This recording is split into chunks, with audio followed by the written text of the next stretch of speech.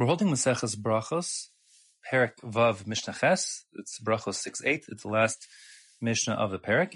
And this Mishnah discusses the obligation to say the Birkat HaMazon, the blessing after eating food, the benching.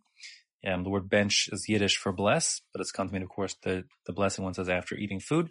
And that is a mitzvah d'oraisa, a mitzvah from the Torah. Now, to understand this Mishnah and the machlokas in it, the best thing to do would be to look inside a Chumash inside, Perek Ches, Pasuk Ches of Devarim, that's Deuteronomy 8:8 through 8:10. So, starting with Pasuk Ches, Perek verse 8, the Chumash is praising the land of Israel, speaking of its virtues, and it says that it's an Eretz Chita Usora, a land of wheat and barley, the Geffen Ute'ena, the Rimon, of grapevines, figs, and pomegranates, Eretz Ze Shemen Udvash, a land of olives from which you get olive oil, and Dvash, honey, which is reference to date honey. Whenever the Torah refers to honey, it's referring to honey that's from dates. In modern Israel, it's called silon. It's available.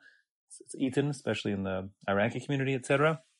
Whenever the Mishnah refers to Dvash, by the way, honey, the Mishnah is referring to bee honey. But in the verses of the Torah, honey means date honey. So this verse references 7 different types of produce by which Eretz Israel is praised. We actually mentioned this a few Mishnahs ago, and there we said that the hierarchy in terms of priority for which food stuff gets one should make the blessing on depends on its proximity to the word Eretz, because the word Eretz appears twice in that verse. But that's not our topic here. What our topic here is just that these 7 types of foods are foods by which Eretz Israel is praised. The land of Israel is praised. Then Pasuk Tes, the next verse says, Eretz, it will be a land, asher lo b'miskanos tochal ba, lechem. It's a land which you will not eat in poverty. You will eat bread. Lo techzar kolba, it lacks nothing. Or perhaps actually you will lack nothing, You will lack nothing while you are there in that land. Eretz asher avnei varzel umeharea tachtzov nachoshes. It's a land whose stones are iron, and from whose mountains you will mine copper. Now, forget the second half, the first half of verse 9 talks about a land where you will eat bread without poverty, and they were focused on bread proper. So verse 8 talked about the 7 species, which includes wheat, of course. 9 refers to eating bread proper. And then verse 10, Pasuk Yod, says, Va'achalta, you will eat, V'savata, you will be satisfied, Uverachta, and you will bless Es Hashem Elokecha, the Lord your God, Al Haaretz, for the land, Hatovar, that's good, Asher Nasan Lach, that he gave to you. Now, this third verse I read, that's Pasuk Yod, is the source for the Birkat HaMazon that makes it a Doraisa, because it says, Va'achalta, you'll eat, V'savata, Uverachta, you will be satisfied and you will bless. And then it says, actually, when you look at the blessing there, it talks about blessing Es Hashem. First of all, blessing God for the fact that you're Savea, that you're full, but also Al Haaretz, on the land, Hatova, that's good. So the Gemara actually understands this verse to be referring to 3 separate things about which one has to thank God for. The first being the food, the second being the land of Israel, and the third being the Tova, the especially good part, reference to Jerusalem.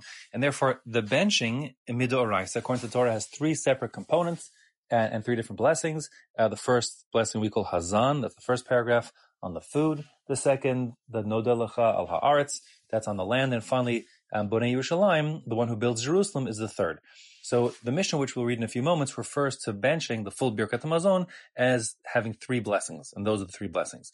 Now, the main topic of the Mishnah, however, is what necessitates reciting those 3 blessings. So we'll see that there's a machlokas here. If this you'll eat and be satisfied refers all the way back to 2 verses ago, eating any of those 7 species, which would be the first shita like Rabban Gamliel, or if it refers just to the previous verse talking about lechem, bread per se, only eating bread is what necessitates the blessing, or perhaps none of the above. Perhaps the third shita of Rabbi Akiva will be that if you eat and are satisfied regardless of what you ate, that would necessitate you to make the full Birkat HaMazon. So you have 3 shitas. Let's see them inside. So the Mishnah says, it's again, Perek Vav, Mishnah Ches, Berachos, Achal, if one ate, Te'enim, figs, Va'anavim, or grapes. Again, here you see the Vav, the coordinating conjunction referring to or, not and. V'rimonim, or if one ate pomegranates, then Mevarech, Acharein, Shalosh Brachos. Then one must bless all three blessings, meaning a full Birkat HaMazon, Devi Rabban Gamliel, according to Rabban Gamliel. By the way, in case you're keeping count, you probably know that our benching has 4 brachas, not 3 brachas. The reason why is because after the miracle that happened in the wake of the destruction of Beitar and the Second Jewish War against the Romans, and the Jews who were mounds of corpses that didn't rot and were able to be buried properly after the fall of Beitar and the Bar Kokhba revolt. So then, because of that miracle that happened, it was commemorated with a 4th blessing called Hatov HaMeitiv, to commemorate the miraculous ability of those corpses to not rot and get proper burial. So that's a 4th bracha, but that bracha was instituted later on. These Tanaim in our Mishnah, Rabban Gamliel, etc., Rabbi Akiva, these are the Chacham of Yavne, of the generation that came after the first war with the Romans, after the destruction of the Beis HaMikdash and the end of the 1st century, and the Tova Meitiv bracha only comes in the 2nd century of the Common Era, so we're not talking about that yet. In any case, the Mishnah here, first sheet to Rabban Gamliel, says, if you eat any of the 7 species, as illustrated by Te'enim, Anavin, and Rimonim, figs, grapes, and pomegranates, one would recite the full Birkat HaMazon, because he understands that the V'achalta V'savata requirement of Pasuk Yod refers all the way back to the 7 species by which Eretz Yisrael is praised. As for the question, then what's with the Pasuk Tes reference to bread? So he'll answer that it comes to tell you that when it comes to wheat and barley, if you eat, let's say, puffed wheat, like sugar smacks, or shalva, as they call it in Israel, and it's not baked into bread, not a baked grain, where you've ground it down, destroyed the endosperm, etc. So then it doesn't get a bracha of hamotzi, and one doesn't bench on it. It's just a beri priyadama, and one doesn't bench on it. One only benches on wheat and barley if it's made into bread. That's his understanding of the reference to bread. The second shita, which is the chachamim, which is the halacha for us, the chachamim omrim, bracha achas mein shalosh. They say, in the event you ate te'enu anavim v'rimonim, any of the 7 species by which Eretz Yisrael is praised, but not as bread, including figs, grapes, and pomegranates, then one makes a single blessing, rabbinic in nature, which is me'ein shalosh, which is a miniature version of the 3 blessings one benches on. As I said, I can't remember if I said it in this concise format or not.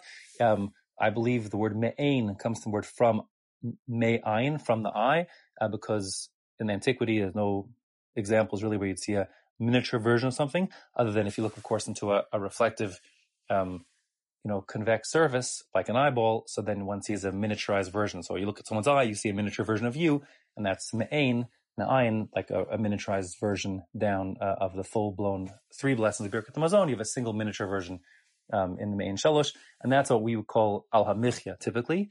Although, of course, al hamichya could also be al hagefen or al haperos, depending on if you're drinking wine or if you're eating fruits for which Eretz Yisrael is praised. And also, of course, there's a bit of a difference if you're eating Eretz Yisrael's produce, then it becomes peros seha, for example, or gafna, the land of Israel's fruits, or the land of Israel's wine that you're praising. Or if you say al hagefen for just vines and grapes in general, or al haperos on fruit in general. In any case, the halacha is like that shita, like the chachamim, that one makes just a me'ein shalosh, a miniature ala michi or ala eitz blessing on these 7 species. And Rabbi Akiva, Omer, afilu achal shelek. If a person just ate shelek, the definition of shelek is a bit contentious throughout the Rishonim, throughout Shas, but we'll go with the Bartanura, who understands shelek means overcooked vegetables. So if one ate an overcooked vegetable, the Gemara ends up saying, we're talking about here like the root, the core of a cabbage, which is filling. And one ate even that for his dinner, v'hu mazono, that was what one ate to fill up. Mevarach achrav shalosh brachos, the one must do the full benching on any food he eats to satiety, according to Rabbi Akiva. Meaning Rabbi Akiva holds b'achalta v'savata doesn't refer to either the pasuk tes lechem or pasuk ches, all the 7 species, rather just refers to in general. If one eats and is satisfied and no longer hungry, then he must bench midoraisa. But the halacha, again, like the chachamim, that only benching happens on bread. Now, just for a moment, what bread is defined as elsewhere and here is baked grains that are not especially sweet or filled or flaky, that are made of one of the chamishas mini dagan, one of the 5 species of grain that the rabbis recognize. We have Pesach coming up, the same requirements for making matzah, and those 5 species are chita, wheat, saora, barley, kusemet, which is spelt, shifon, which is rye, and shibolet shual, which is lahalacha, oats. So if one takes grain, one of those 5 types of grain, and makes them flour, and then from that flour makes bread, that's the kind of bread which requires benching afterwards. And other kinds of grains, like if you make cornbread or rice bread or sorghum or soy or potato, whatever else kind of flours you might find, if you make them something that resembles a bread or a cake or something, there's definitely no benching on those. It's just the chamishas mini dagan, the 5 species I said before. Those are the breads that one must bench on. As far as the halachas about when it's mazonos for hamotzi and benching afterwards, and kaviyas suda, etc., these halachas are too complicated to address right here.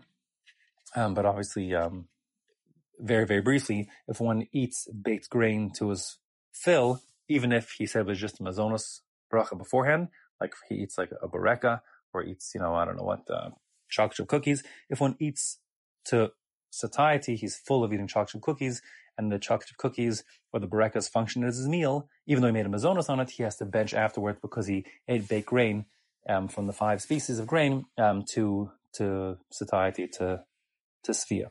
And therefore benching is required even if you eat chocolate chip cookies or barekas, etc., to the point that you're satisfied. The Mishnah now finishes up by saying, Hashose maim litzma'o, if a person drinks water to address his thirst, Omer shakol niyeh devaro, the bracha beforehand is shahakol. Again, there's the question if it's nihiyah, which means everything came to be, or shakol nihiyeh, everything comes to be bidvaro, through Hashem's word. But the point is, if one drinks water, he must make that blessing before he drinks. The reason why the Mishnah says litzma'o, for his thirst, is because, let's say, for example, a person were pre-hydrating before going on a run, but he's not thirsty now. So then he wouldn't make a shakol in that water. If a person's swallowing a pill and he drinks the water to get the pill down, again, not because he's thirsty, then no bracha before the water is required, because water has no taste and therefore is not enjoyable. This would not be the case by other, flavored drinks. So if a person, let's say hypothetically, isn't especially thirsty, but he's drinking his Gatorade to hydrate himself, he would make a bracha because Gatorade is flavored.